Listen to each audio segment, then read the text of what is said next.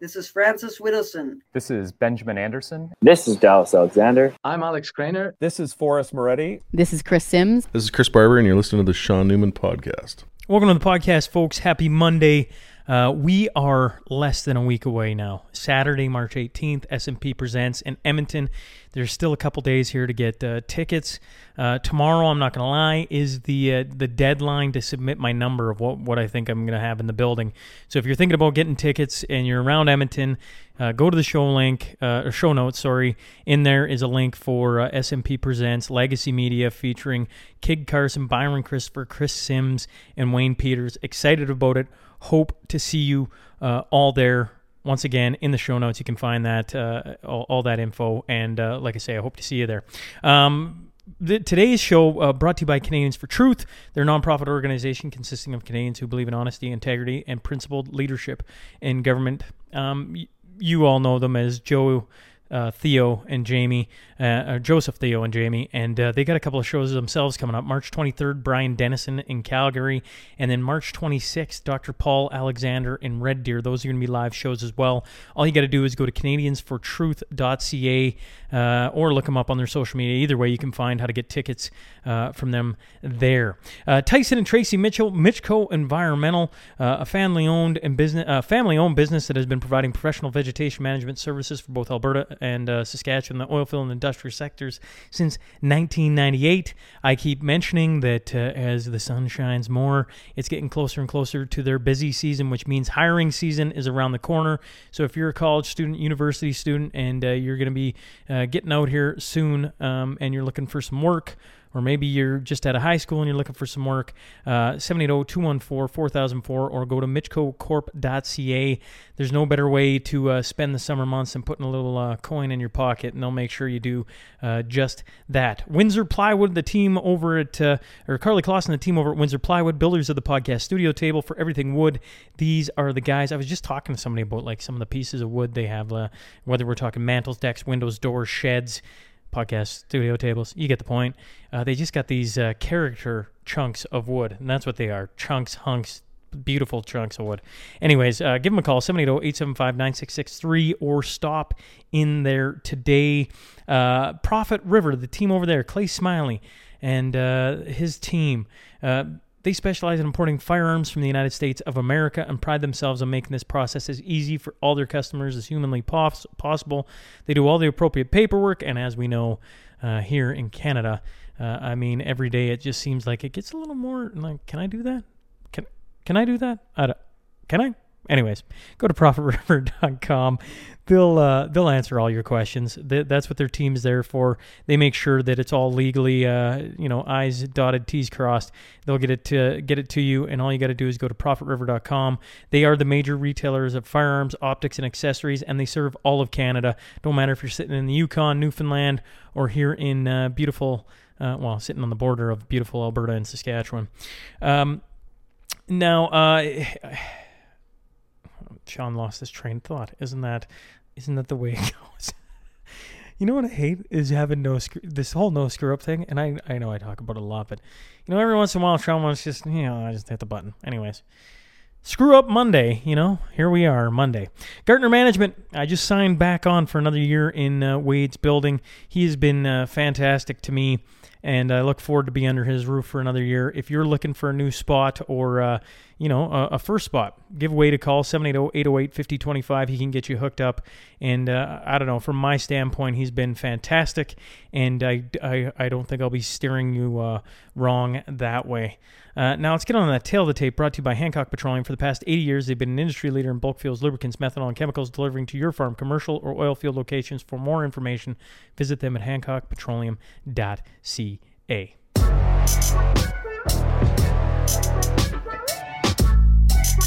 He's an American physician and biochemist. I'm talking about Dr. Robert Malone. So buckle up, because here we go. This is Dr. Robert Malone, and you're listening to the Sean Newman Podcast.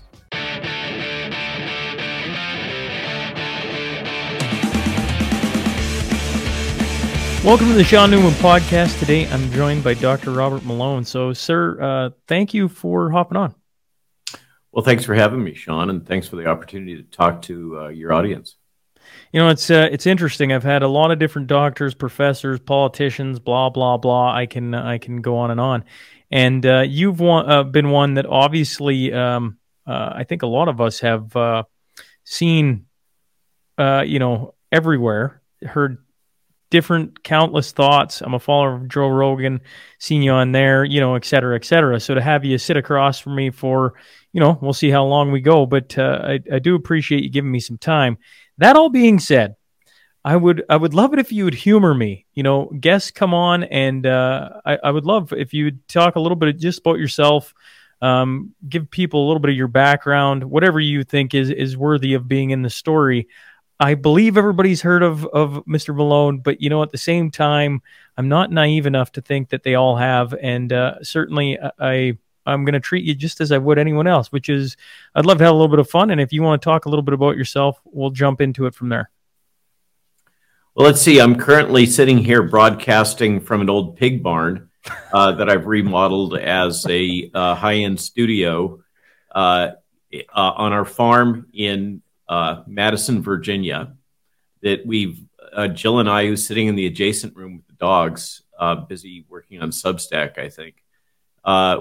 We've basically homesteaded this place. We own about 30 acres and we lease 20 that's immediately adjacent. And when we bought it, it was just raw hayfield with some old buildings, of which this was one built in 1945. And it had no water, no power, no septic, no fences, most importantly. I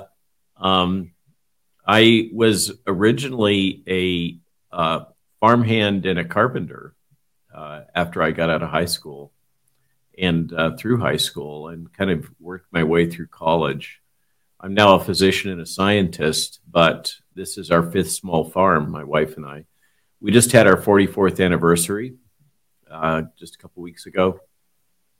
Let's see, what else? I long ago, as a young man of 28, 29, had a series of discoveries and patent filings and invention disclosures and all that, having to do with the idea of using RNA as a drug and using RNA for vaccine purposes, and reduce that to practice both by myself in cell culture and in embryos, and then with other colleagues in mice, and demonstrated that it could be used for vaccination purposes. I did not work on these vaccines, and I did not invent mRNA. mRNA is a natural molecule that, if anyone gets the credit for inventing it, I guess that would have to be God. So I don't claim that, and never have, although the press does have a tendency to want to put words in my mouth and create a straw man argument that they can easily refute. Let's see, I have over 30 years of experience in infectious disease and biodefense, mostly, in a combination of discovery research in academia and various startups, and then also in industry and as a consultant for many, many years, often working at the interface of small and large business and the U.S. government, particularly the Department of Defense, in the biodefense space. There's a lot of chatter and jacketing going on about me about whether or not I'm CIA. I'm sorry, I'm not CIA. Sorry to disappoint you. Never have been, and neither has my father or father-in-law. That's another one of the rumors that's going around. Although my father-in-law did manage Raytheon's Special Projects Division and did a lot of work for the agency at Raytheon. So how's that for a starting point? Carpenter, farmer, physician, scientist, and horse breeder. We produce Lusitano horses here on the farm, which is a Portuguese breed. And we just had our fifth foal of the year, so that's 5 out of 5 on the ground now. The fifth one was a filly. The rest are all colts. What? Yep. I'm curious. When you all your illustrious things, why horses? Oh, horses were the passion that brought both my wife and I together when we were really quite young. We've been together since high school. She was 15 and I was 16 at the time, and we used to ride all over the backwoods, the hills of Santa Barbara, and along the beaches together. And it's been our shared passion ever since. And the other answer is that horses are, historically, they really teach leadership. There's a lot about horses that are, as Winston Churchill said, there's something about the outside of a horse that's good for the inside of a man.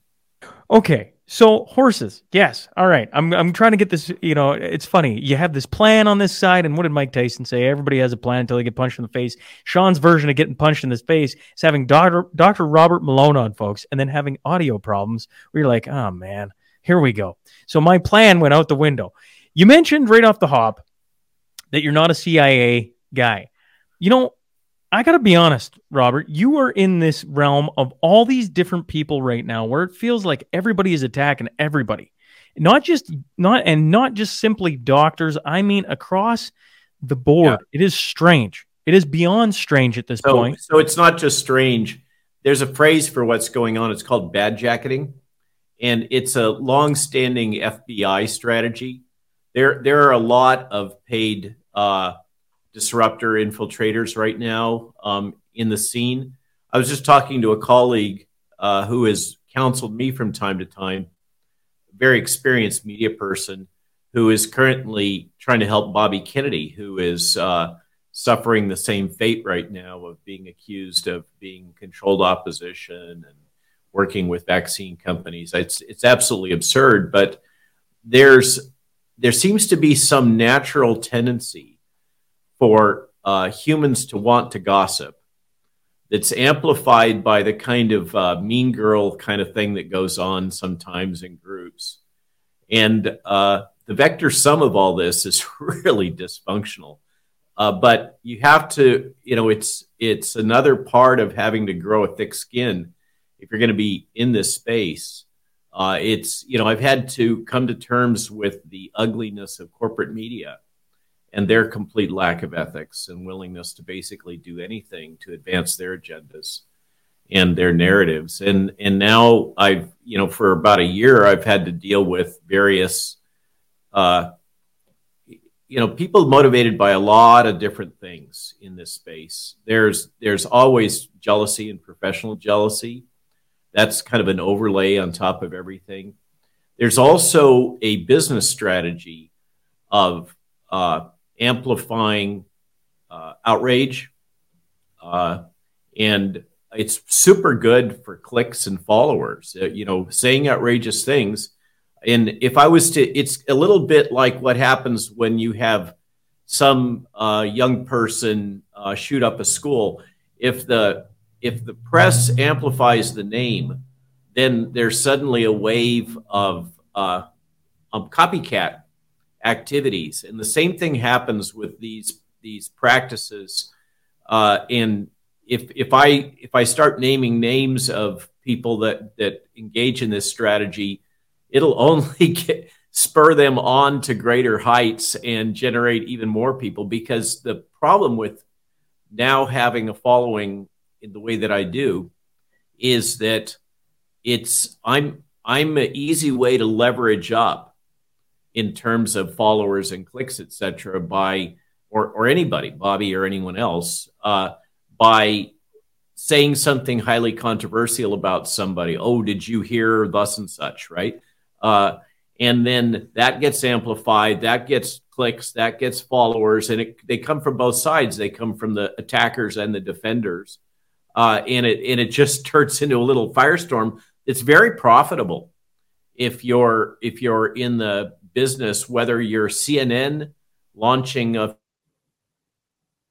monkeypox, for instance, or you're a modest podcaster with 30,000 followers who wants to get to 60,000. The easiest way to do that is take shots at people that are sitting at 1 million or 2 million followers. I guess I must have a weird brain, because I hear that and I go, Man, that sounds like a tough way to live life, like taking pot shots at people and then because that's what you spur on. You're going to create something that is difficult to live in, I would think, that's just creating chaos to be certainly, I guess, to get more prolific. I don't know. I hear that and I'm like, I want no part of that. Actually, the term that's used for many of these people is chaos agents. And a significant number of them are actually funded to do this. It's one of what we're talking about, by the way, just to put a pin on it, are fifth generation warfare strategies. And that is a very complicated battlefield. It's if you come to terms with what fifth generation warfare is, and you're cognizant of that landscape and battlefield, your eyes are open to a lot of complexity in social media and the internet in particular, but really in all forms of media. When you like rewind the clock, Robert, you go back to, I don't know, Robert's a young guy, 44 years ago, you're getting married, you're just like green, or, a little bit green to the world. You're stepping in. You ever think, because this would put you at what, 60? How old are you today? 60? About 64. 64. Geez, you got married young. Yeah. When you look at the road you've traveled, did you ever think you'd be sitting here talking about fifth generation warfare and how they're trying to basically use it on you to try and discredit you and all these different things? Obviously not. At the time I got married, I was so poor, I was unemployed, and I was so poor that the deacon of the church offered me a job sweeping the floor in the church. Shortly afterwards, I got a job in construction in Santa Barbara, and after that, decided to go back to community college. That's all I could do. I couldn't afford to go to a big school, and basically bootstrapped my way up, my wife and I, together with support from her parents. But there's no way that I would have imagined today, and nor I think would most of us that have lived through the last few decades. It's been an amazing time, and as if the last few decades weren't crazy enough, the last 3 years certainly are. Yeah, the last 3 years have been something else. I mean, I don't even, hopefully years to come when my kids get older, I'll be able to sit down and chat to them a bit about it and try and put it into some comprehensible sentences. Although I suppose they can go back and listen to all the podcasts that have happened through the last chunk of time, and get a feel for it, like a real feel for what's going on week by week, day by day almost. And that'll be interesting, I would think, if it was a time capsule and you fast forward whatever it is, 20, 30 years, I assume that will be, interesting if nothing else. Yeah, so the problem with your assumptions there is what's called memory holing. Memory holing? Yeah, it's George Orwell coined the term in 1984. And this is Steve Bannon's point. It's, from his frame of reference, the only thing that's likely to survive through the future is going to be the printed word, because there's such an active effort to remove information from the internet that is contrary to the interests of the government and various other entities. So that's the term memory holing is. There's a great example of memory holing the other day when Project Veritas dropped the honey trap clip of that young gentleman that they got that was from a senior executive at Pfizer. And within about 2 hours of when he was revealed, let's say, in the Pfizer Veritas video clips, almost everything about him had been scrubbed from the internet. His LinkedIn profile, any other social media, pictures of him from when he was in college. all information. And then after that, there was a concerted wave of bots and trolls that started advancing the logic that the person never had existed, and that this was all a subterfuge and a ploy to entrap Project Veritas, and by extension myself, and James O'Keefe. That fortunately didn't withstand scrutiny, because it turns out that people had already screen grabbed a lot of that information and archived it before it got scrubbed. And also another person from Pfizer, another whistleblower, stepped forward and shared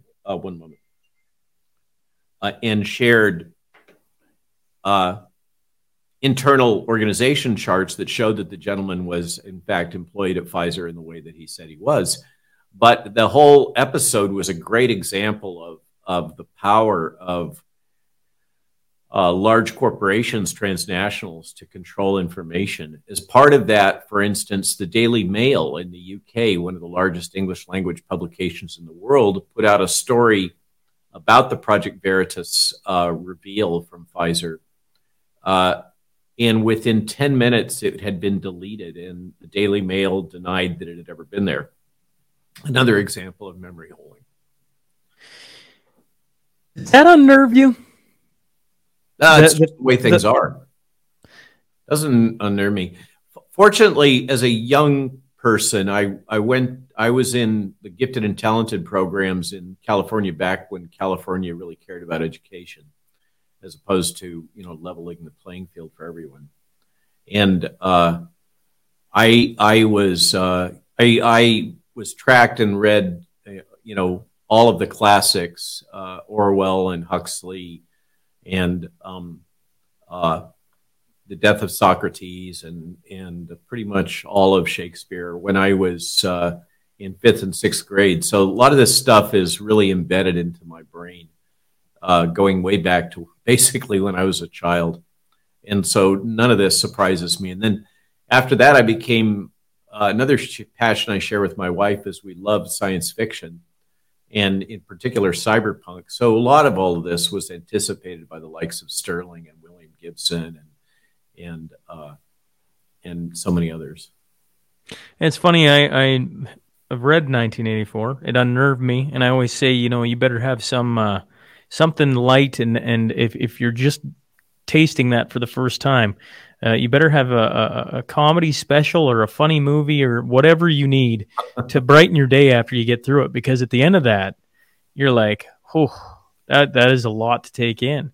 But funny, I don't recall the memory holding. I don't know why. I can't even. That term doesn't even. It was amazingly prescient. And you may or may not know that Huxley was Orwell's mentor. There's a great video clip out. If you ever look up the animated series titled After School, SKOOL, it's a fantastic animated series. And they have a interview from Aldous Huxley from 1962 that's absolutely worth watching.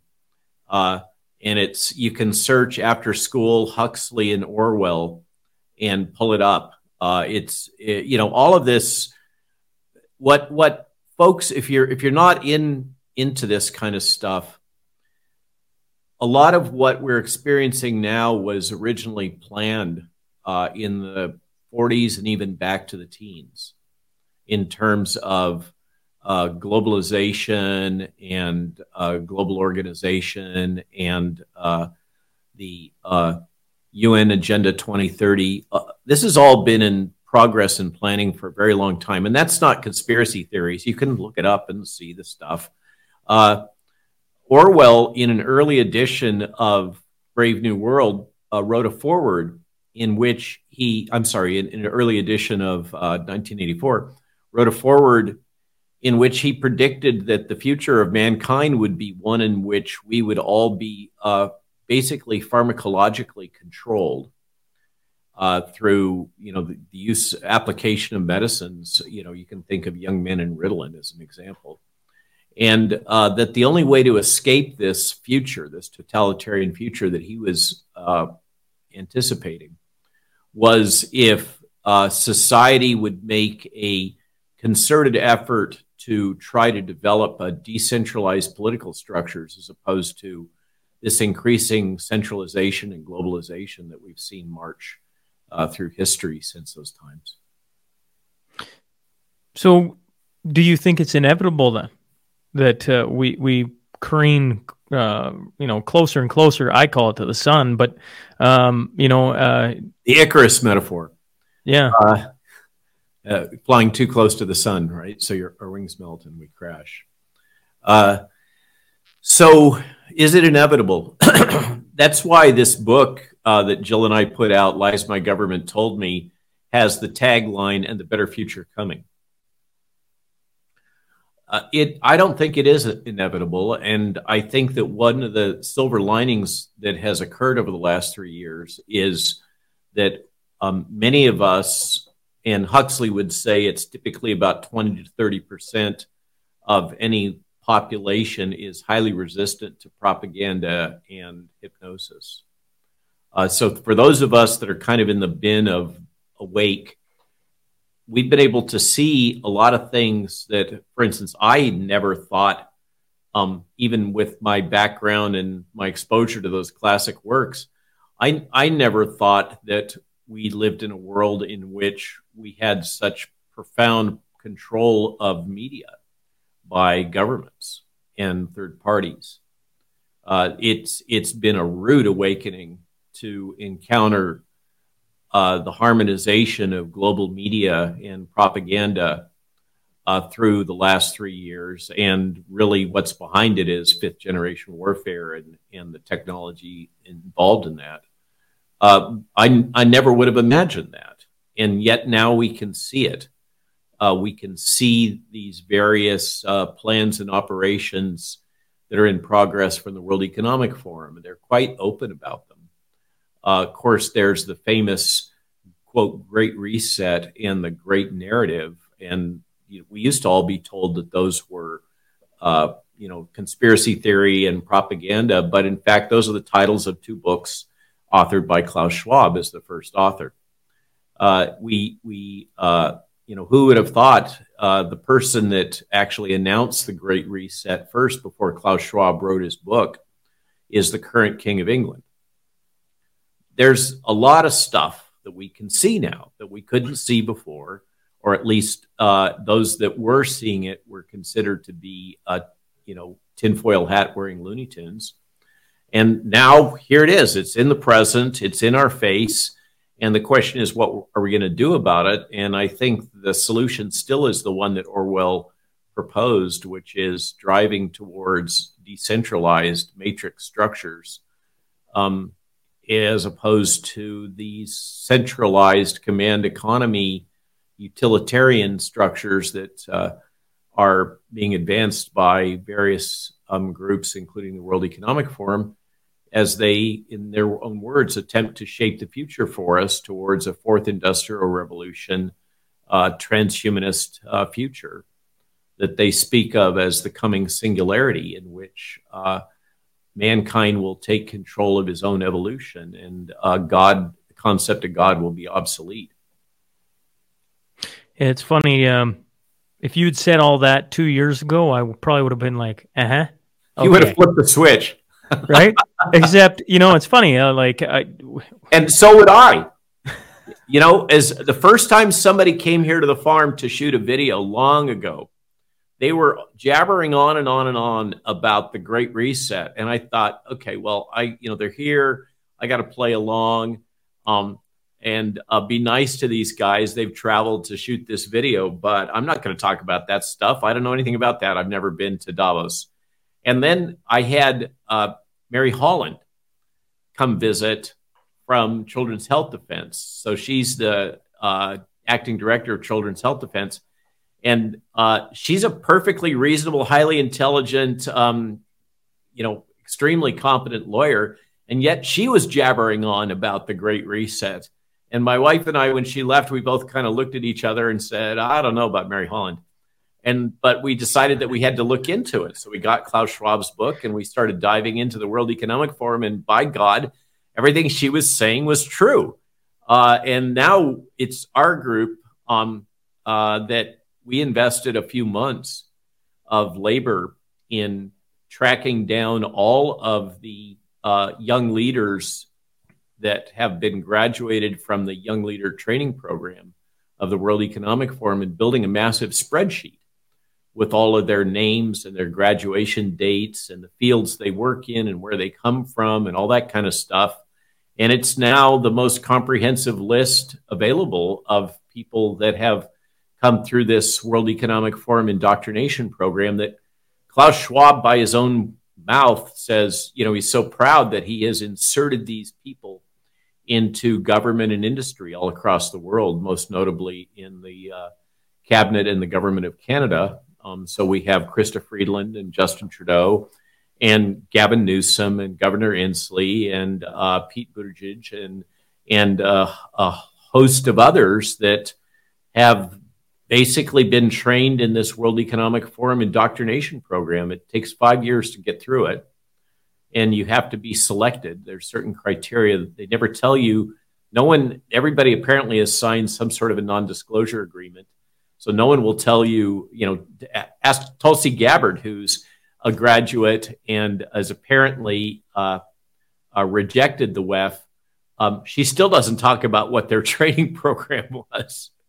The WEF seems to put pretty good handcuffs on them to talk about what goes on in that training program. But the list of people that have graduated or are tightly affiliated with the WEF is really quite remarkable. A strong case can be made that the government of Canada has basically become a WEF client state without a shot fired. It's I think it's really important for people to hear what you said right at the start. They came and they talked about the Great Reset and all these different things, and I was like, yeah, sure, but I'm not going there. And then you had somebody that you respected come and talk about it. Yeah, I don't know about that person. But you made the step of maybe we should look into it. Because I think for a lot of people, they are stuck on why is it more people aren't just opening a book, taking a little stroll down, maybe these people aren't freaking insane. Because as it goes along longer and longer and longer, if you haven't strolled down that lane just a little bit, just to see what's sitting there right on an open site, open page, read some books. Geez, listened at this point, Robert, I joked at the very start about you. It's pretty sure 99% of my audience knows exactly who you are. But in case they don't, you go all you got to do now is open up some podcasts. They're all sitting there, and they certainly haven't all been scrubbed from the internet. Books are all sitting there. Here's part of the reason why, because most people go to Wikipedia. And so if you go to Wikipedia, what you find is a highly edited bio of mine. And you may not be aware, there's another wiki called Wiki Spooks. Have you ever heard of that one? I can't say I have. So, wikis are ubiquitous. There are many different wikis. And so Wiki Spooks is one that was set up to capture information about the intelligence community and people that are touching on the intelligence community and biodefense and those kinds of things. So I have a Wiki Spooks page, and I didn't create it. It just, I don't know who did. But they have tracked the editing on my Wikipedia page and hunted back who the main editors are. And most of that editing has been done by an entity, not a person. It's an entity who goes by the name Philip Cross, and who has as their self-portrait on their wiki editor page literally a sock puppet. Okay, that's what he has, is a sock puppet, a sock over his hand, and he's taking a photograph of it interacting with his keyboard. And Philip Cross, quote unquote, works 7 days a week and pretty much 24 hours a day, has edited pretty much anything that has anything to do with, for instance, ivermectin or any of the docs that have spoken out against the vaccine or the management of the COVID crisis. And he's been tracked, he or it or whatever has been tracked to MI5. So it appears that what you have is Philip Cross is really a surrogate sock puppet for MI5 team that is busy manipulating publicly available information on Wikipedia. And we know now it used to be, there's another thing that used to be considered to be a conspiracy theory, the 77th Brigade in the UK. But in fact, now it's been confirmed that the 77th Brigade, which is a military unit that whose job is to engage, among other things, on social media and engage in fifth generation warfare propaganda, and has been active all the way through the COVID crisis in reinforcing the narratives that the British Army and government wishes to have reinforced. And this all came out recently when one of the members of Parliament in the UK acknowledged that he is actually a member of the 77th Brigade. So what you're saying is, for the standard person who doesn't already see a whole bunch of what's going down, if they do the simple things of check a Wikipedia page, they're going to stumble across Dr. Robert Malone. They're going to go, this guy is a crazy man, and don't listen to a word he says, and they're going to go, oh, okay, that's all I need to know, and walk away and carry on with life. Or here's a fun exercise. Try to find my Joe Rogan podcast on Google. You'll never get there.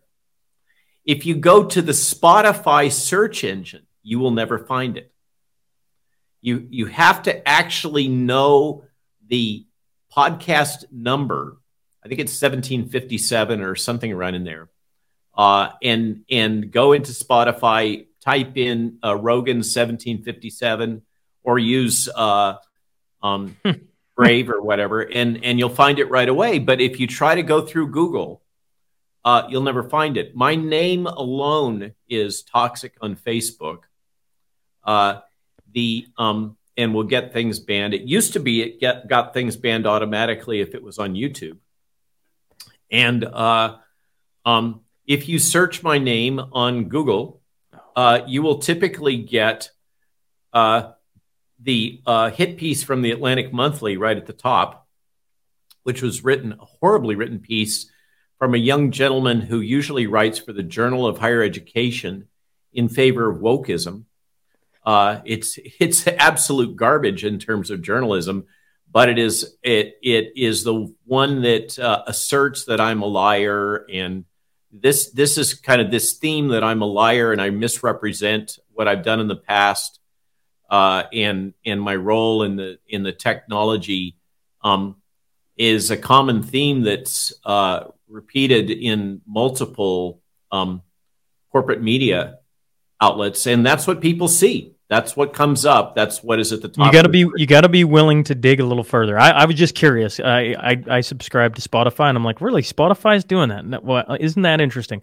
So type in your name, and the first top result is COVID-19 guide. Isn't that funny?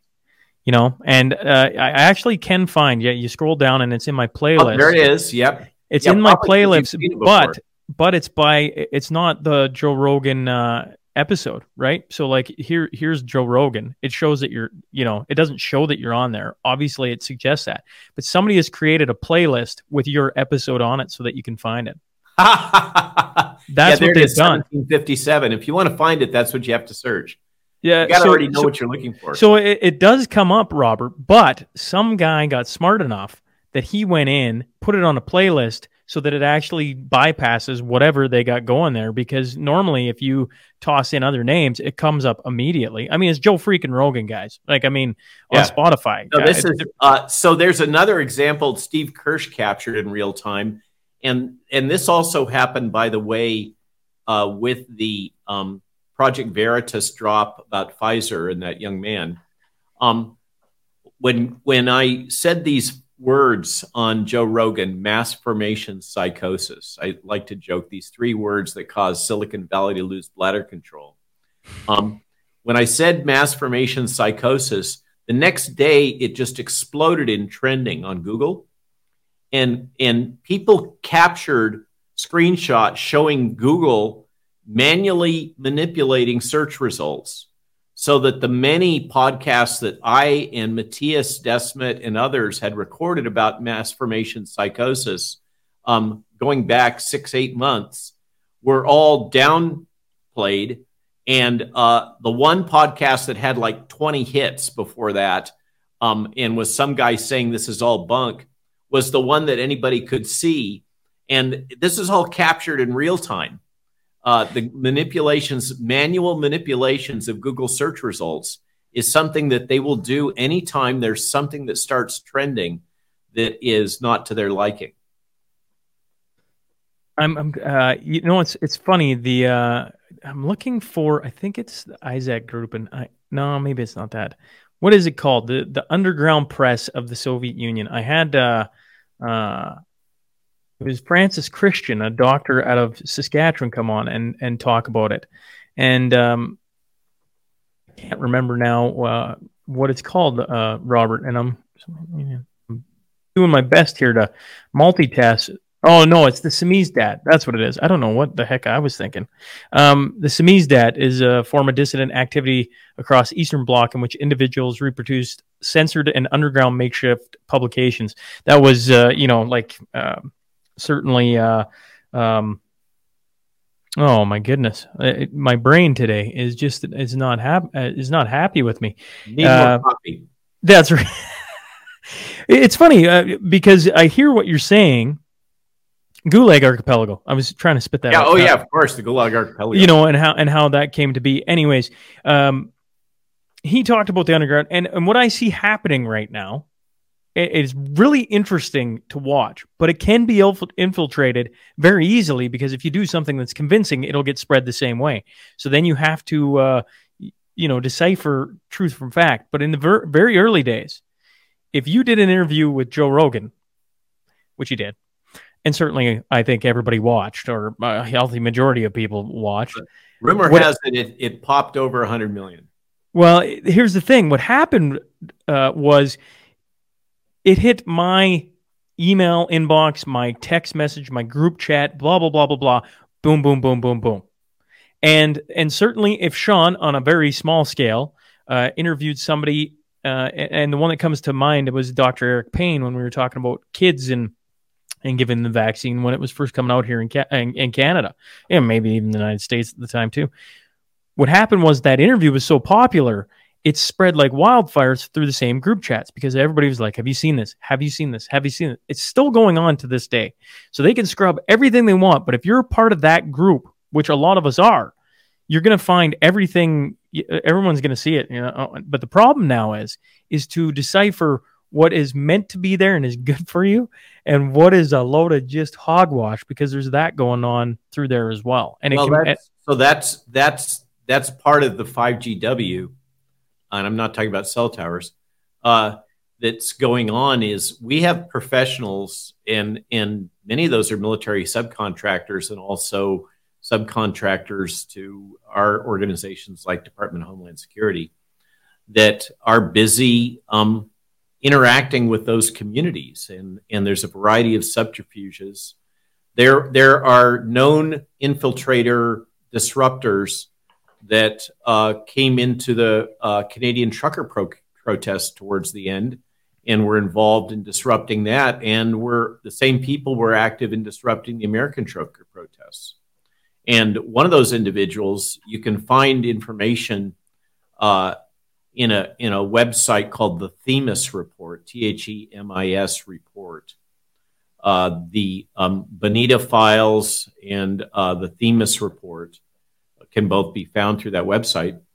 Is a woman who is got a long serial history of this kind of stuff, and somehow wormed her way into the good graces of Peter McCullough, and then leveraged that out into a number of other communities. That's part of the strategy, is that these people will often find some angle that allows them some entry into the community, and then they will network out through that. You bring up McCullough. Have you just talked directly to him? I always assume times. I assume always from this side, and if I'm wrong, Robert, just tell me I'm wrong. I always assume that when I think of yourself and others, that you guys are talking daily. I don't know if that's true or not. I don't know if you guys met. We used to. There has been so much of this kind of bad jacketing activity. So much has been spread that many of the formerly aggregated communities are fragmented, which is the intention.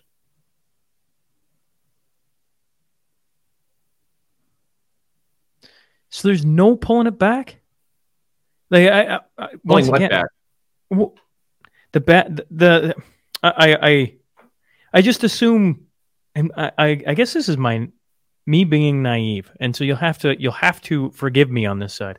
I just feel like a quick call from Robert just clears up. Like, hey, listen, I don't know what's going on. It doesn't work like that.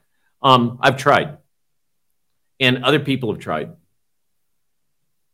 Isn't that wild? That to me, there's a lot of complexity here, Sean. There's people that have lost their livelihood.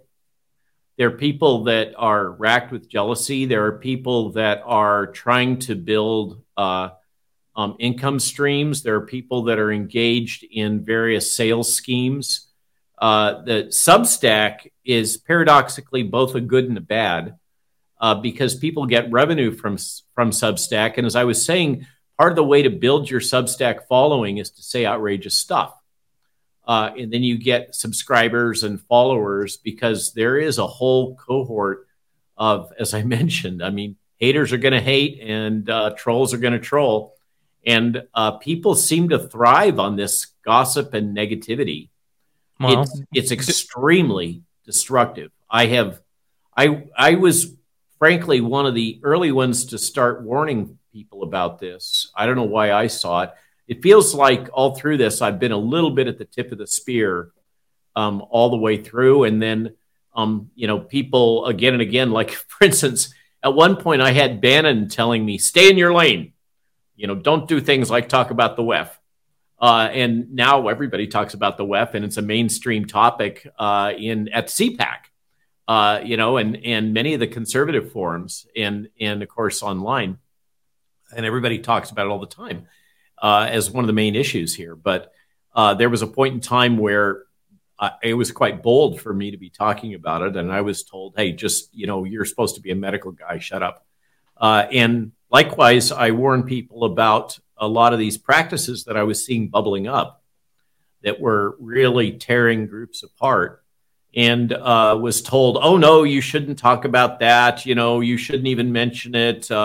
You should try to make nice with this person or that person. And then I would try and other people would try, and that this or that person would be like, hell no. Now I'm having people come back to me saying, oh, the things you were telling me 6 months ago, I'm now seeing it. And I now understand what you were talking about. So I don't want to name names or get into it any further. No. And so I apologize for keep bringing it up. I'm not actually, to me, Robert, less interested in with the personal ongoings of Dr. Malone. Maybe that sounds ridiculous to say out loud. I see from where I sit this same type of thing that you're talking about happening in multiple different groups across the board. They found their way in. And honestly, absolutely. That's what I'm saying. There are absolutely professional paid infiltrator disruptors, as there always are. Bad jacketing is the term for this, for instance, universal weapon in which people are accused of being controlled opposition. The accusation of controlled opposition is akin to the question, have you stopped beating your wife? There is no way out of that.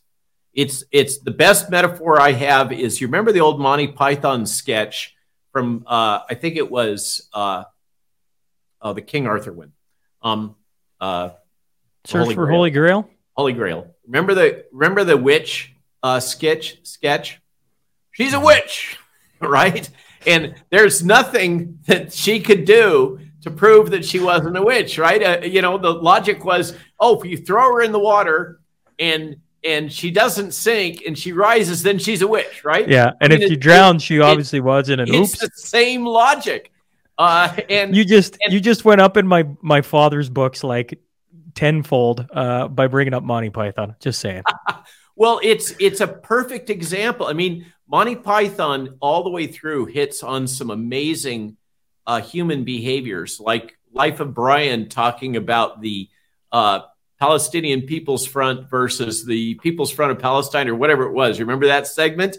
All that divisiveness. I mean, that's talking about the same thing of all of this, oh, you're not with us. And I wrote a couple of essays about this on Substack talking about the French Revolution, and maybe they went over people's heads.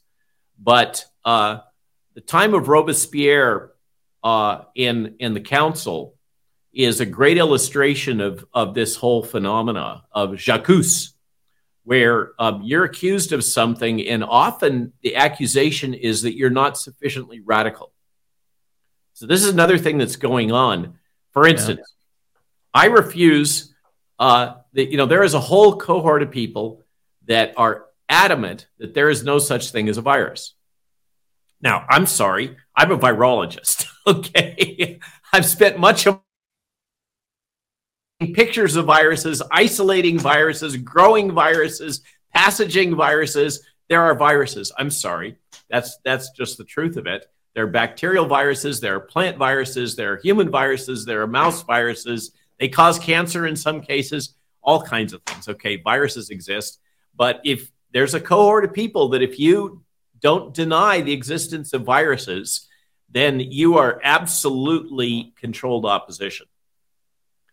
If you deny that graphene oxide forms the crystals, despite the fact that Raman spectroscopy shows that those crystals in some of those vials are actually cholesterol. And by the way, cholesterol is a major component of the formulations, and graphene oxide is not. But if you deny the existence of graphene oxide crystals, you are the devil incarnate to many people. I mean, that's this splintering.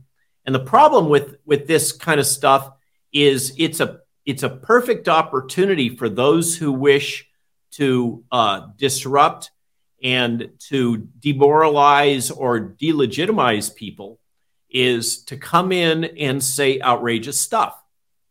And then a certain cohort will say, oh, yeah, I believe that outrageous stuff, and everybody wants to jump on the bandwagon and start repeating the outrageous stuff because it gets clicks and people pay attention to it. Oh, this is the latest outrageous stuff. And then lo and behold, in swoops the press and says, oh, look at all of these conservatives have gone batshit crazy because they all believe that there's no viruses, or they all believe in Sasquatch or UFOs or whatever the thing is, right? Well, let me ask you this then, because to me, this is a very real problem. I don't have to know all the stories of what Dr. Robert Malone is going through to understand that I have seen it in different communities that were once healthy and are now falling apart. I've had people walk into the studio that I very much respect that have background in the, in the Freedom Convoy and different things like that say just like, I don't know what's going on. Like, this is the most bizarre thing. And when I listen to you talk, I go, okay, I think we all know what's going on then. We just don't want to acknowledge it. One, I think that's easy enough. Two is, I got this, I'm literally putting on a show about legacy media, you call it what you want, corporate, mainstream, doesn't matter. And how do you pull back what they're doing? I mean, here in Canada, we have mainstream media that has bailouts, money. You're a client state, like I said. I'm sorry. So you bring all these people in. Would go down this path. But you bring all these people in because there's lots of good people that want to get the voices of the right people out. Because I hear your story. And I'm like, man, I don't know if I'm probably just as bad as anyone. I don't need to judge anyone. I'm as bad as anyone. I see a headline, I go, oh, okay, well, that's kind of strange. Like, I don't know why they're doing that, but okay. And somewhere in the back of your brain, it just lodges there, even though you haven't gone and looked at all the different things. There'll be studies on this, and I understand that and everything else. And I go, for me, it's like, we have all these brilliant voices that are popping up all over Canada. I've seen them happen almost one by one, and certainly I'm a little player in that, nothing big. It's like, so how do you compete against a media that is getting billions of dollars to play a part in exactly what you just said? I don't have the answer. I'm curious if Robert has the answer. Okay, I think I do. And it's something I lecture on. And if you care, you can search my talk in Stockholm from about a month ago on fifth generation warfare and sovereignty. A lot of people found that talk a real eye-opener. In Canada, we have clear documentation, multiple press accounts, and your version of Freedom of Information Act that is clearly and thoroughly documented that your military has been involved in fifth generation warfare against your citizenry during the last 3 years. It's unequivocal. And these are very powerful psychological tools, nudge technology and all these other things. And they were designed to combat fourth generation warfare, basically asymmetric insurgency activities such as Al-Qaeda or the Taliban. And what people often, the naive, don't recognize is that pretty much all the social media platforms are actually fifth generation warfare tools. Twitter is both a weapon and a battlefield, for example, and particularly was, before Elon came in. But it's absolutely still a battlefield. Twitter was deployed during Arab Spring by U.S. intelligence. Okay, Twitter is a weapon. And people don't recognize what's going on with these things. I've written about it and provided examples. I've had clients that were developing add-on tools for these kinds of applications, validated tools that can look at, in an algorithmic way, can look at the words you're saying and extract your emotional state from those words and how you use them.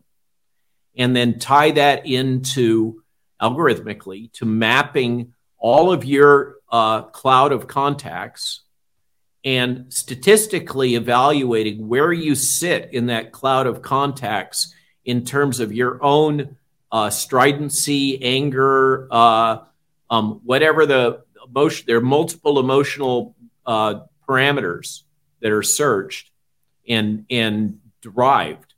And that's how decisions are made. People think shadow banning is something personal. Oh, they've got it out for me. They're going to shadow ban my account or whatever. That's bullshit. That's all algorithmic, and it's being done so that it crafts and influences what the people that you're interacting with hear and think and believe. Okay, the battleground in fifth generation warfare is the battleground for your mind. It's not for territory. The idea of battling over territory is obsolete now. That's first through third generation and to some extent fourth generation warfare and kinetic weapons and all that. That's all yesterday's business. And obviously in Ukraine, we still have third generation warfare, but the battleground right now, for instance, here's a great example of fifth gen warfare. Did you read Seymour Hersh's piece on the pipelines that got blown up? Nord Stream. On Nord Stream. Yeah, sorry. Right? Yes. Right. Yes. And so the press comes out and denies what he says, and time goes by, and now apparently there's a new thrust vector that Germany wants the hell out of that whole Ukraine shit show. And so all of a sudden, over the last week, we've had a bunch of stories pop up. I don't know if you noticed, all across the world from main corporate media, like in Germany and the United States and many of the other allied nations, the NATO nations, promoting the idea that these were Ukraine dissidents of some kind that were responsible for this incredibly sophisticated operation of, blowing up these highly concrete encased pipelines at the optimal particular location off the coast of Norway. Somehow, eight Ukrainians in a sailboat dove to these incredible depths and planted these depth charges, and then triggered them through a sonar buoy, a pretty sophisticated stuff for a bunch of Ukrainian dissidents. But that's the new story, and it's being promoted unilaterally all across the world simultaneously. And it just happens to provide very nice cover if you happen to be the German government wanting to get out of Dodge, and an American government starting to say, uh-oh, we're in a quagmire right now. We're in quicksand, and we don't know how to get out. And we can say, oh, it was the bad Ukrainians that were responsible for that, and suddenly we've got an out diplomatically. I mean, all of this stuff that we think we're understanding that's being pitched to us, you got to look at where it's popping up and who's promoting it and how it's being promoted. When it comes out in a synchronized fashion like this, you have to. So another example was China. This is part of what provoked that. China came out with this position they're going to back Russia against Ukraine, remember? They're going to back them politically. They're going to back them by joining the BRICS alliance, which, by the way, is in a good position to totally destroy the American economy if Saudi Arabia goes to BRICS currency instead of the dollar for the petro exchange. Okay, and if that happens, we're going to have hyperinflation in the United States. And so China makes this chessboard move, and within a week, suddenly, out of the blue, the Department of Energy and the FBI is announcing that the Wuhan Institute of Virology is responsible for releasing this virus. And everybody says, oh, is this new information? And Chris Wray comes on and he says, it's the only thing he'll talk about. Okay. He won't talk about whether or not Fauci funded it or anything else. He'll only talk about that. And he says, oh, and we've known this for a long time. Oh, but by the way, he refused to give that information to Congress, but now suddenly he wants it out. And everybody wants to point fingers at China as China. It's clearly a retaliation, a quid pro quo in a sense, because China did this move with Russia. And now we got to hit China in the nose using this new strategy. But the nuance is we have to do it in such a way that people don't turn around and say, yeah, but where did the money and the technology come from, right? And so that's what you see. It's when once you can see this stuff, it all, it becomes fatally amusing. And I guess that's part of why I have been able to grow a thick skin and withstand a lot of the stupid that gets thrown at me, is because I know that a lot of this is manipulated, and it's actually fairly transparent, except for those that are still hypnotized, which unfortunately may be 70 or 80% of the population. So you come back to media, getting different people that are all trying to pull, in my estimation, and could there be a bad actor or two in there? Certainly. But for the most part, are trying to pull the similar direction. How do you talk about people being hypnotized? How do you snap the finger and get them out of it? So thanks for that. I talk about this all the time. I spoke about it to the conservative MPs in the Carlton Club in the UK 3 weekends ago. There's two key messages I'm trying to put forth these days. Number one, learn what fifth generation warfare is. It's not just a phrase. It's a whole technology suite. It's a way of approaching conflict. As I said, your mind is the battleground. Your emotions, your thoughts. Just to put a pin on that one, you probably think of yourself as a sovereign individual, given who you are and the nature of your podcast. You're a sovereign, independent, free-thinking individual who makes up his own mind.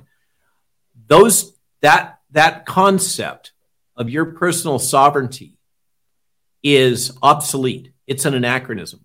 In a world in which everything that you think, every bit of knowledge that you're exposed to is intentionally manipulated. Your very emotions are intentionally manipulated using high-powered psychological psyops warfare tech that's been deployed on you. The idea that you have personal sovereignty when everything that you're thinking and believing and exposed to is manipulated is obsolete. Now, as Huxley points out, for about 20% of us, we are completely resistant to that kind of hypnosis and that kind of psyops. But for most of the population, they're either readily hypnotized or somewhere on the gradient they're susceptible. Because this is highly refined, field-tested, battle-tested tech that's been deployed. Okay, point number one. Point number two, because of this, you'll recall for those of us that are, let's say, awake or haven't been in the narrative about the jab or whatever, we've been subjected to some pretty ugly stuff. There's been nasty things said. We should be allowed to die. We shouldn't be able to get hospital treatment. We shouldn't have blood transfusions. We shouldn't have organ donations. We should be basically placed in concentration camps. We should be locked in our homes. We shouldn't have government privileges, Mr. Trudeau. We should have our trucks seized because we're parking them and honking them. We should be subjected to mounted troops that are attacking us, even though we're in peaceful protest, right? It goes on and on and on and on. That's the thing that we've been subjected to over the last 3 years, particularly the last 2. And it's really easy to hate. It's really easy to be angry. How could you not be angry after experiencing what Canada has experienced? And so when you encounter these poor souls that are in the grocery store with their face nozzles, or Grandma Smith, or your sister, or the people in your daily life that have said and done all these ugly things, don't come to Thanksgiving, you're going to kill Grandma. All that messaging, which was absolutely promoted and inserted into your mind and inserted into the body politic, it's easy to hate those people. And if you keep hating them, there is no way that you're ever going to be able to bring them along the path to actually understanding what's happened here. You have to somehow reach for that Christian charity, open your heart, forgive them to the extent, don't forget what's been done, but somehow for the average person in your life, you're going to have to forgive them if you're ever going to build a coalition that's more than 20 or 30% of the electorate, or you're just going to get stomped on for the foreseeable future, and so are your children. We're all going to end up indentured servants. If you want to win, you've got to figure out some way to communicate with those people that have said all those hateful things. Now, that's not to say that we shouldn't hold Krista Friedland, Justin Trudeau, Klaus Schwab, Anthony Fauci, go on and on the list, accountable. They absolutely have to be held accountable. But for the average person in our daily lives, and I like to use the metaphor of the poor soul in the grocery line still wearing the face nozzle, don't hate them. They're hypnotized. They've been subjected to this propaganda, and they're not as strong as you are. And they have been twisted by what's been deployed on them. The other key point in all of this, if you take the time to learn and understand fifth generation warfare, it's a little bit, the first thing that'll happen is it's a little bit like understanding how marketing works. Once you understand how they sell you hamburgers, chocolate shakes, and candy bars, and Cocoa Krispies, suddenly all that stuff kind of bounces off of you, right? And you know how it is with your kids. Your kids are like lambs to the slaughter for that technology, for modern marketing technology.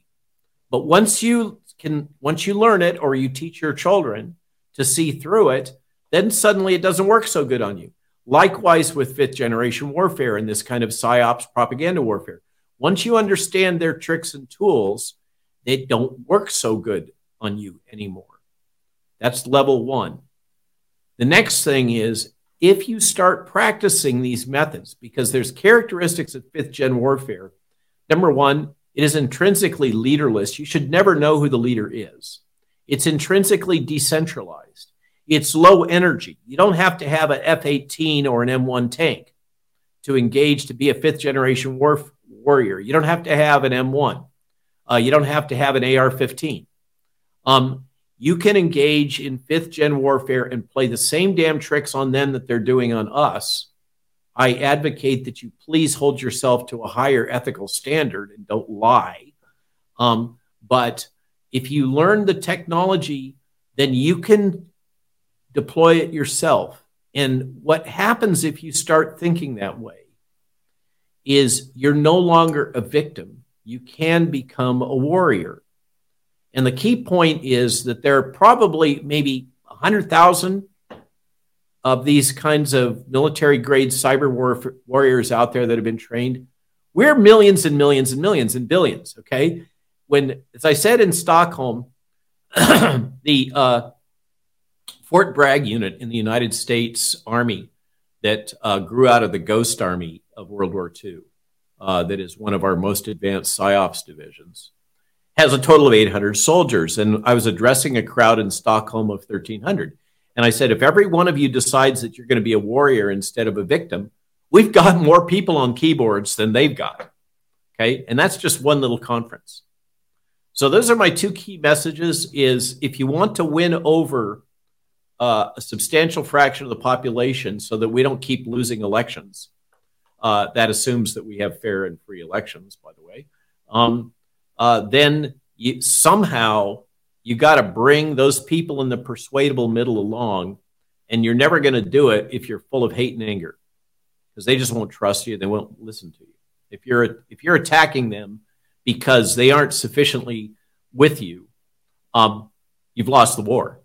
And the only people that win in that scenario are our opponents. And if you learn the methods of fifth gen warfare and the technology and what they're doing and how they're doing it, then number one, you become resistant to it. And number two, you can start deploying it on your own side for your own purposes. And keep in mind that the thing that made Al-Qaeda so incredibly frustrating, the reason why the U.S. military has lost every single fourth generation asymmetric war all the way back to the Viet Cong, is because they are decentralized. And in Al-Qaeda's case completely, after they killed Osama bin Laden, that then emerged as a movement in which there was general strategic objectives conveyed by mullahs and others. Kill Americans was the only main edict. They didn't tell you how to do it or when to do it or how to design the roadside bomb. They just said, do this thing. And you had a decentralized response with independent autonomous cells all over the world acting against American soldiers and American interests. And it was incredibly effective. And the CIA and the DOD and all of the little, fantastic new bomb armaments that we have couldn't really crush it, because it would pop up here and they would do something. It's whack-a-mole. And then it would pop up there and then it would pop up the other place. And that's basically the decentralized strategy we have to use if we want to counter this coordinated effort that's been developed over decades that seeks to put us in a position of indentured servitude. There, I've finished my rant. No, it's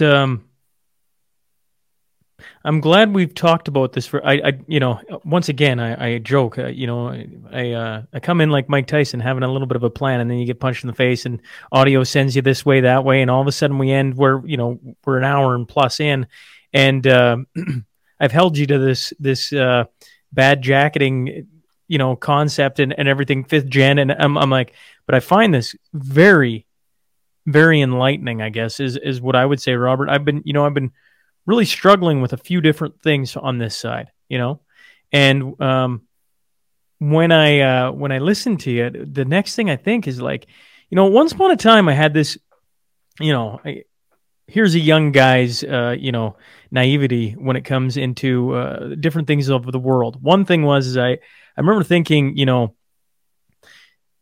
there's no group of people that are playing moves out over these slow, long, durations of time. I thought that's impossible. And then I read the Illuminati. Then I read Solzhenitsyn, and like in the first 50 pages, he talks about the big game of solitaire and moves taking months to years till you get the point, and you're like, fuck. Well, Sean, you've messed up on that.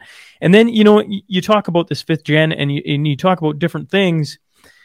And you talk, honestly, that this has been, brewing for some time. And I think for the regular everyday person, that is a hard concept to grasp. It's almost as troubling as it is hard to grasp that it's been. It is incredible. So, the landscape.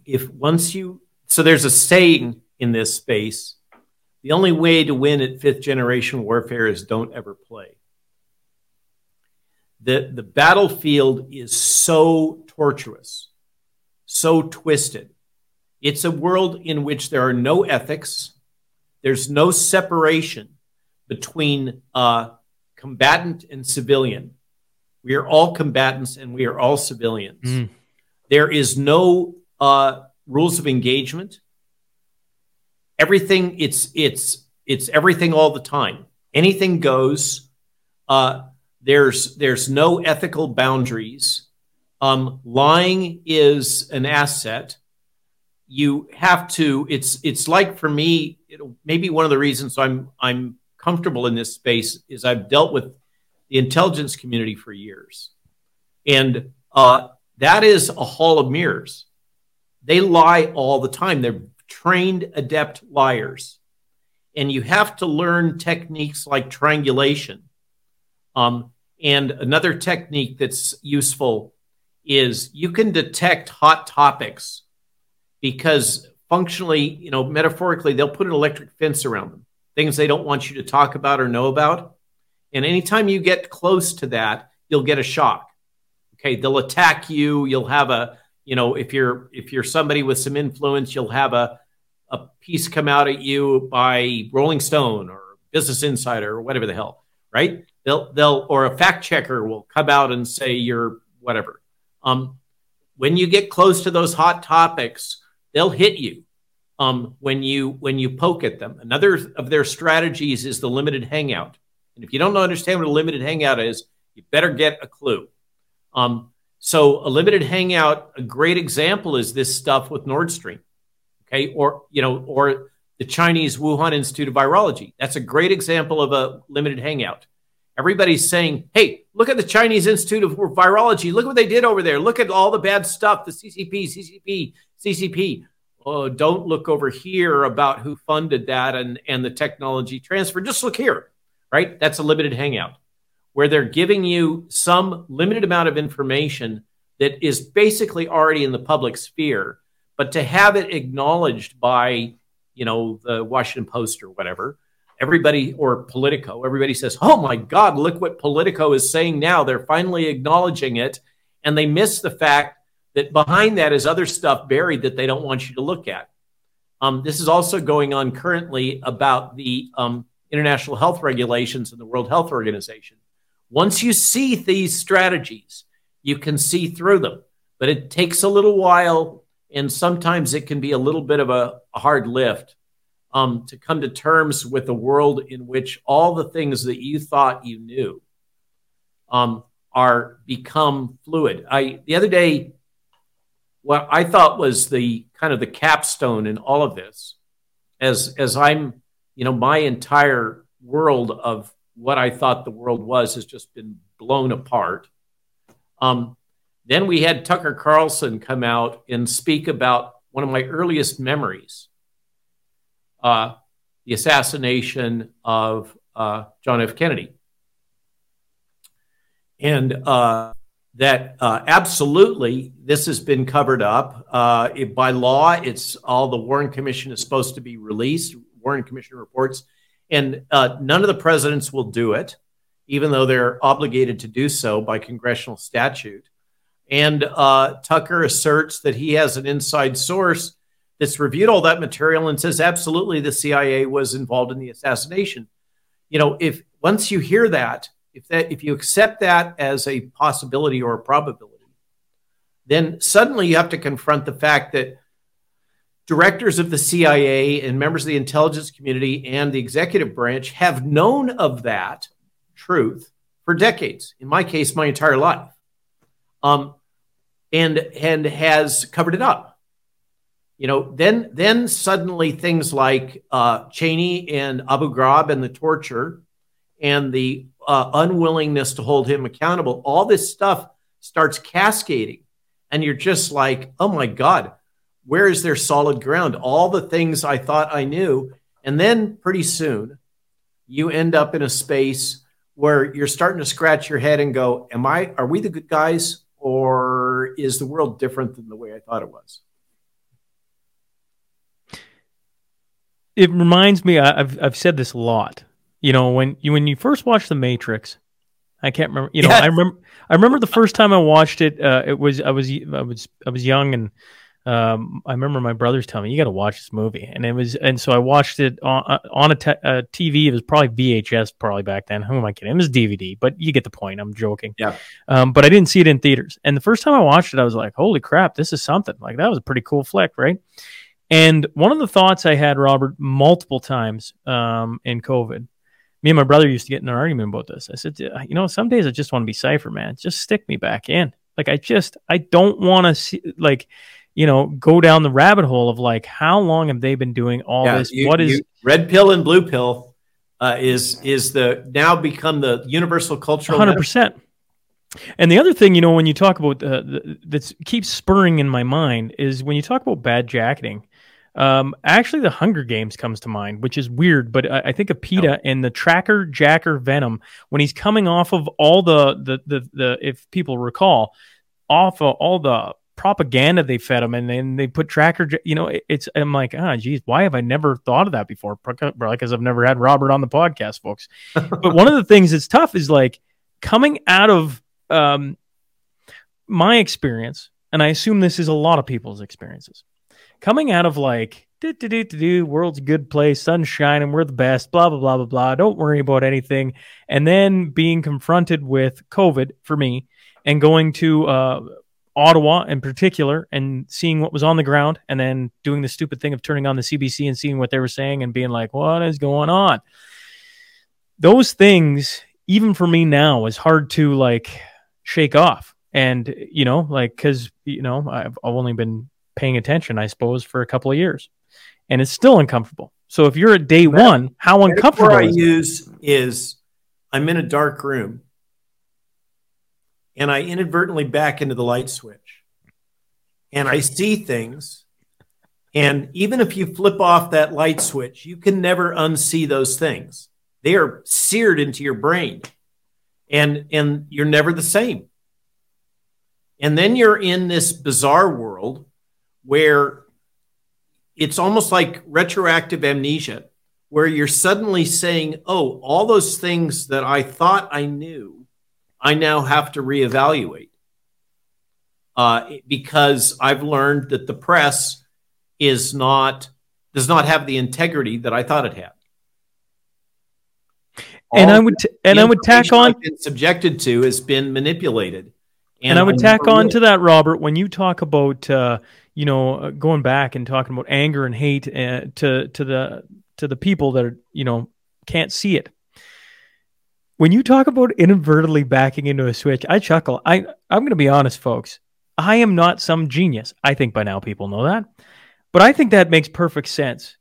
And I think some people need to understand that they did the same thing, and it wasn't like they're the gift to mankind or anything else. It's like, no, you probably backed into that same switch that all of us did, and you got to understand that about people. And then on top of it, it is uncomfortable. Like there's got to be a level of humility here. I don't know how to go about all of that. But certainly for people that are in the first stages of bumping into that switch, A, it's uncomfortable as hell. 2, they might try and turn it off. Like, no, I'm just going to flick it back off. But but now they've seen it, and it's impossible not to unsee what, it's impossible. I don't know of a Men in Black move yet, although who knows, maybe they'll bring out the little beat and we'll all go back to just what it was, and we can carry on with life that way. But there's got to be a level of humility with some people that are just trying to come to terms and grapple with everything that's going on, because it, you know, like, it is uncomfortable. I listen, I'm the first to say I had arguments all the time. Just put me back in, man. This is way too much. And certainly COVID was on steroids. Like, I mean, on steroids. Yeah. For me, one of the earliest epiphanies was realizing that that all of this was globally harmonized and deployed simultaneously. And I was able to see that because I had taken the jab and was able to travel. I took the jab in part so I could travel, and I'm vaccine injured, by the way. But there were multiple reasons why I took the jab, and of course that's weaponized against me these days. But what do you mean weaponized? People think you because I took the jab, that proves that I'm controlled opposition. Didn't you know that? Self-evident. They said here's my thoughts on it. Not just on, the trucker convoy from the West was led by this guy named Chris Barber. Beautiful human being. He's a giant of a man. And he was vaxxed. And I saw him on stage not that long ago. And he said, I'm going to be honest. I wore a mask everywhere I went because I just didn't want to make somebody else's life, miserable because of my, my thoughts, beliefs, whatever. He's the guy who led the Freedom Convoy. Yeah, but to the point, because I was able to travel, I put in over 400,000 miles last year on commercial air, plus a bit on privates. And what I saw was that the same strategies, for instance, the U.S. government spent over $10 billion in all of these propaganda efforts that included buying Stephen Colbert and, the promotions of Big Bird, and as Mickey Willis nicely documents in Plandemic 3, the Broadway productions of people dancing around saying, take the jab and you'll be free and all that stuff. While that was going on in the United States, it was also going on all across the Western world, probably also in Canada. Certainly in Canada. And I was, along these lines, I happened to be in Austria not too long ago, hanging out with a bunch of dissidents. I don't know why that would be. It turns out, as you know, in Austria and Vienna, the arts are really important there. Everybody, if you're not in at least three different type of performing groups, a chamber orchestra and a choir, and I don't know what else, then you're a lowlife. Everybody is into music. All of the musicians, all of the major musicians and the influencers, just like happened here, got purchased right off the bat, simultaneously, to reinforce the messaging of get the jab. I mean, if the depth and capability of this coordinated propaganda campaign is like nothing the Western world has ever seen before. I couch it in that because of the Soviet Union and China. But in terms of what's happened in the West previously, there's nothing like this. And what's fascinating about it is if you think through about the nation states that have been the most totalitarian, the most egregious, with a couple of exceptions, like Austria came pretty close. But they're basically, think about it, UK, US, Canada, New Zealand, and Australia all went crazy, right? What ties them together in addition to all being former parts of the British Empire and English? Well, they're the Five Eyes. Five Eyes Alliance, bingo. Yes. Which are the ones that deployed all this and were very active in Event 201 and the planning. I argue that if you take a bunch of intelligence folk and people that are prone towards authoritarian solutions, and you put them in a room and you tell them to do pandemic planning, and you fund them to do it, and the funding happens to come from the World Economic Forum and the Bill and Melinda Gates Foundation, what you're going to get coming out of that is a bunch of authoritarian solutions, because that's how they're all wired. And then those authoritarian solutions are what got deployed on all of us, including all the propaganda and all that. And it was absolutely war gamed out at Event 201 and the prior war games. And it's no surprise that that's what they deployed. What they failed to do, and this gets to Hannah Arendt's point about the banality of evil. Her point about, this is in Eichmann in Jerusalem is the key book on the banality of evil. Her point was that Eichmann was not intrinsically evil. He just didn't think. He was focused on promoting his own career and doing what he was told and doing it as well as he possibly could. And he just never thought about the intrinsic evil of what he did, which was some of the most evil things perpetrated under the Nazi regime. But he was just kind of doing his civil servant kind of a job, and trying to climb the ladder and get promoted. And if being nasty and ugly and egregiously harsh on imprisoned persons, including Jewish community people, was what his supervisors wanted, then by God, he'd give them tenfold of that, right? The banality of evil, Hannah Arendt attributes to the failure to think, the failure to reason, the failure to be informed.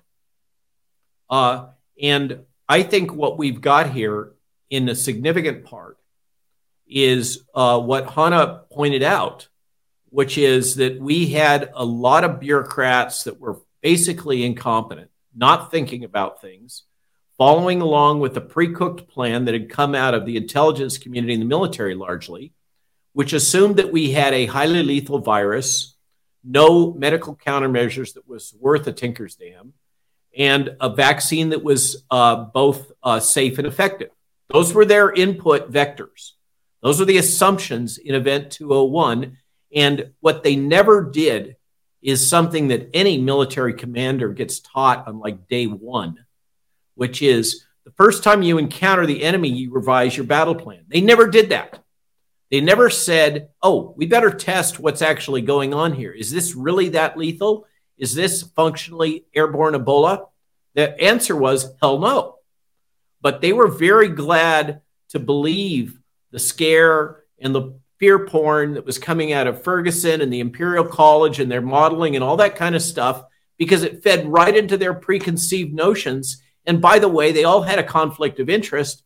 If you're in the outbreak business, whether you're Pfizer or you're a government bureaucrat, and trying to climb the bureaucratic ladder, if you're in the outbreak business, outbreaks are really good. And you want the worst possible outbreak because then you can have more power and more money and more resources. It totally scratches your itch. And that is a key part of what happened. In my mind, we've got three intersecting circles and people make jokes about Venn diagrams. One is failure to think. The other is nefarious scheming. There's no question that nefarious scheming happened. Okay, it did. We had the most massive upward transfer of wealth in the history of the recorded Western world, right? Just a massive, massive upward transfer of wealth. And a lot of that was manipulated. There's no question about it. The other one is complex systems. We have a world that is so complex and interlaced now. This gets to the matrix, that emergent phenomena arise out of that. And at the intersection of complex systems and failure to think, we get arbitrary bureaucracy. Well, that's Justin. Unthinking arbitrary bureaucracy is what is eating you alive in Canada. At the intersection of failure to think and nefarious scheming, you've got blowback. You've got unintended consequences. At the intersection of nefarious scheming and complex systems, you got corruption. And in the middle of that whole thing, you've got the banality of evil. That's my model for what went on here, is not that, Klaus Schwab, I don't think, has the intellectual firepower to be the puppet master. There may be somebody up there that is, but is it Bill Gates? I don't see that. Is it Tony Fauci? No, he's a cog, but he's not the master. I think this was an emergent phenomena of the interaction of multiple things all at once. and it's a huge human tragedy. And I don't know how we avoid ever having that happen again, but the only way that we even have a tiny chance of avoiding it is if people like your audience here get proper pissed off and decide to do something about it. Proper pissed off. I enjoy that. You know, I'm watching time, Robert. I don't want to keep you too long. Do we have a few more minutes, or is it time to let you go on with your day? Your call. We probably should wrap up. If no other reason, then we don't want to make a 4-hour podcast. Yeah, you know, it's funny. I do enjoy a good conversation. When I get wrapped into it, I lose track of all time, and I know that's the listener as well. Either way, it's been really thought provoking to have you on, and it hasn't, you know, disappointed me in one at all. So I guess I'll just wrap up with this thought. It's the way we always end podcasts here. It's the Crude Master final question. It's Heath's words. He said, "If you're going to stand behind a cause, then stand behind it absolutely." What's one thing Robert stands behind? Oh, I've been trying really hard to keep the children from being jabbed. That's the hill that I chose. Another one is advocating and fighting for free speech. And the third one is I am proper pissed off at how the vaccine injured and dead have been treated and gaslit. They must be recognized, and they somehow, we have got to treat them with respect, and we have to find some way to heal them. And those are my three top choices. Is don't jab the kiki is the Hawaiian phrase. Don't jab the kids.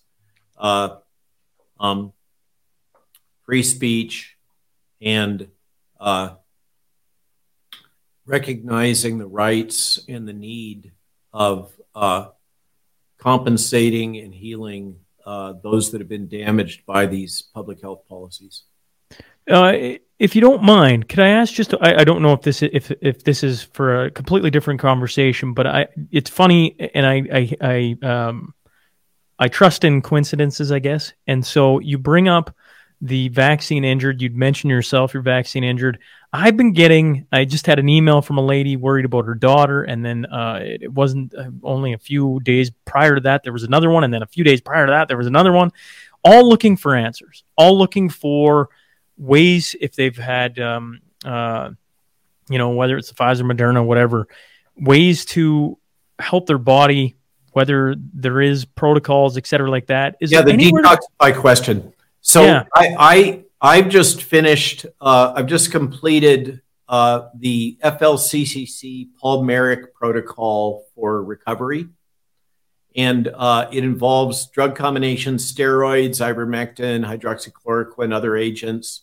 And increasingly, people are supplementing that with something called nattokinase. It's a protease that you can buy that's orally bioavailable that seems to have good activity against the hypercross-linked blood clots that are triggered by spike protein. One of the things about ivermectin is it appears to displace spike from many of its binding sites so that it can be cleared. So all I can say is an N of 1. This is not a medical recommendation.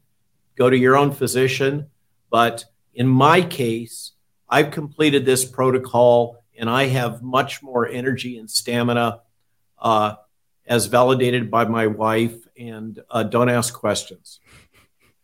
It's funny, that's one way to end the podcast, but you mentioned go to your own doctor. One of the things here in Canada that is everyone's screaming at me is none of the doctors will, and I don't want to put a blanket statement. I am so intimately familiar with that. I have Canadian physician friends that I can't even name in public.